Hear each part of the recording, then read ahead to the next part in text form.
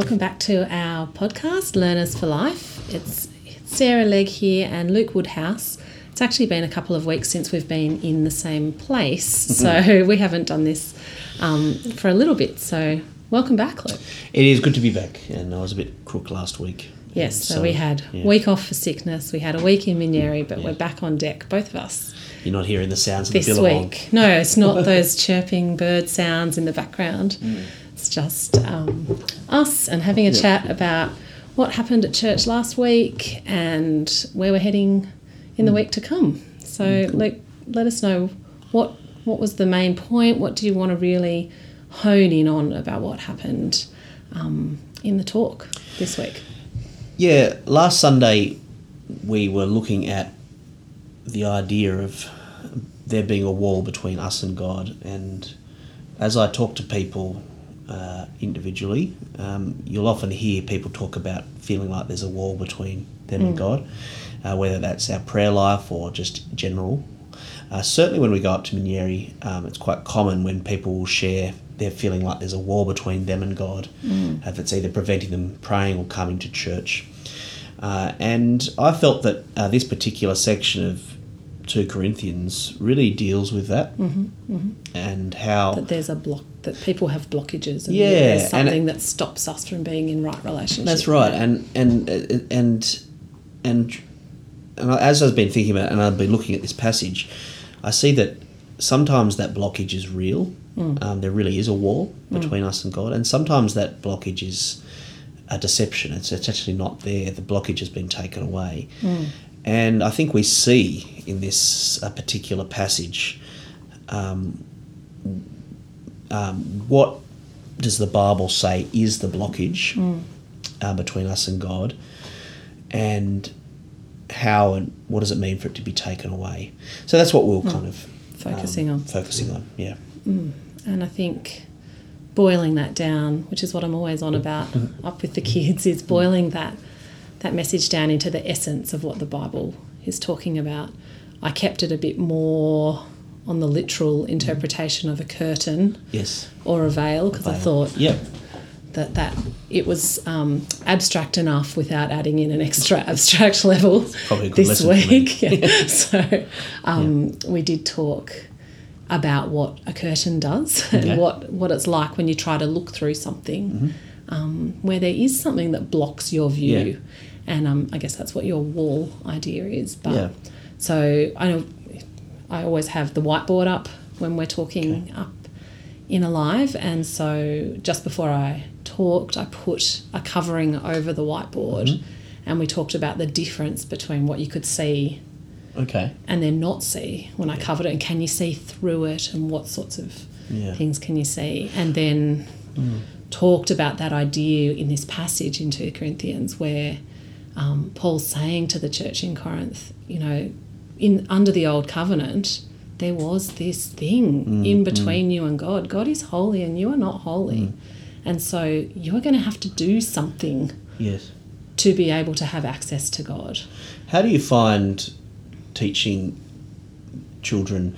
Obviously these letters that Paul is writing is stooped in the Old Testament background. Yeah, that's right. How do you find the teaching these particular things, and how much time do you have to go back into these old stories, and how much do you find that the children make that adjustment well, and can and how do you? I think they do. I always have I always have my Bible in my hand, and I always talk about, when I'm talking about the Old Testament, the first half of the Bible, and then the second half of the Bible for the New Testament, and I show them. So I do a visual look at that, because I do think it's confusing. It's confusing for adults. So I always try to tie that into showing them. I do think it's been immeasurably helped this term that we did the Old Testament last term. Yes. And so I always try to orient the kids in where we're up to in God's big story in the Bible. Are we near the beginning?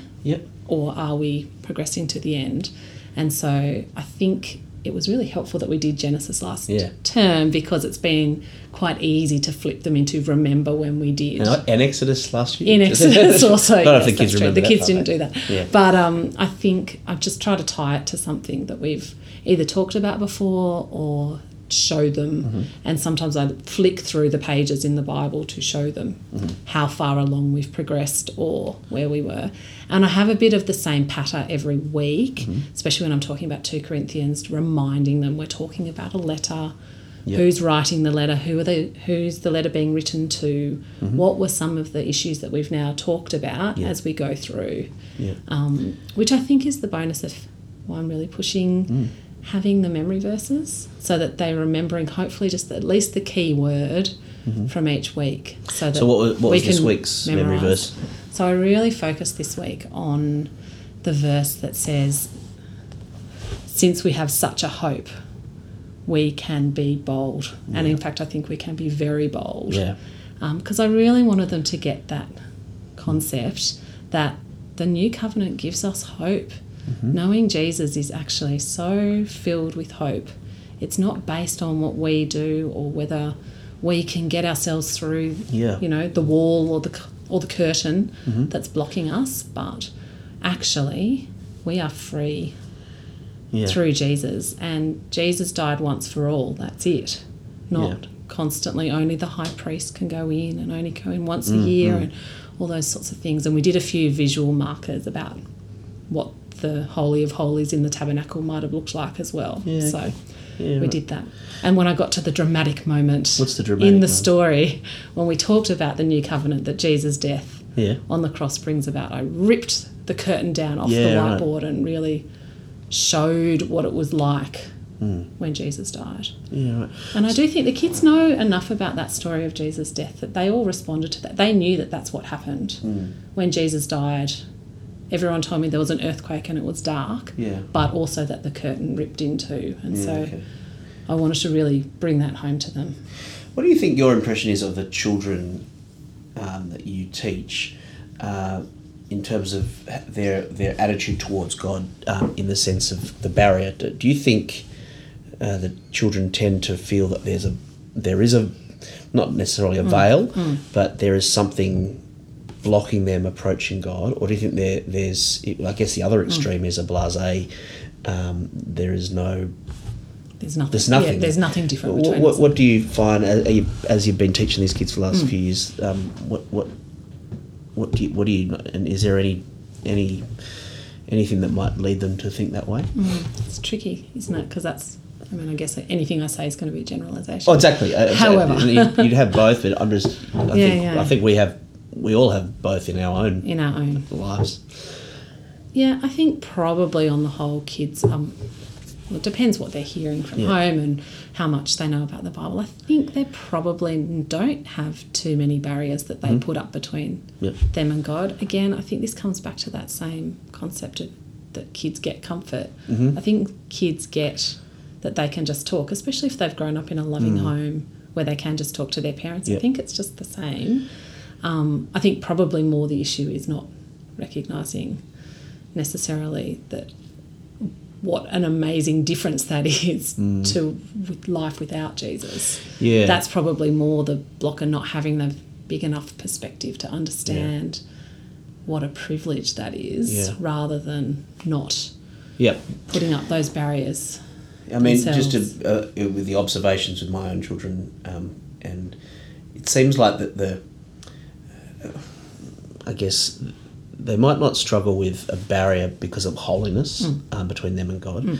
The barrier is more the barrier that we all struggle with is, well, why isn't God answering me when I pray? Yes, that's right. And why is it an immediate, and why can't I hear it and see it and smell is he an imaginary friend? All those kinds. So there's a barrier relationally by the reality that we are not with God face to face now, and that's something we all struggle with. But it's interesting. I remember when I was a child,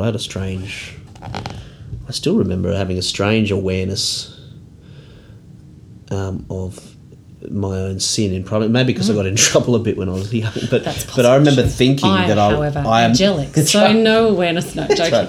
But it's totally funny. Joking. It wasn't. It was. It was. I just remembered saying to my parents, "I don't think I'm good enough. I don't think God's going to be pleased with me." And I did have a kind of a Moses law understanding of my relationship with God. I was quite aware of the fact that I didn't do the things. Yeah, it wasn't stacking up. It wasn't so much the distance between the fact that God doesn't hear me. It was the fact that I didn't feel like I was worthy. But I think it is different for different kids in different situations, and I don't think my sisters felt that. Felt the same thing. But I do remember my parents sort of comforting me by saying, it's okay that God loves you, but not because I'm good. No. They were saying it's okay that you He anyway. loves you because of Christ and because of what He's done. Just wondering if we should check in if anyone's still listening to the Yeah, podcast maybe at this point. if anyone's do you think? listening, just text me 0425 259 354. We just want to see if anyone's actually listening this far into the podcast.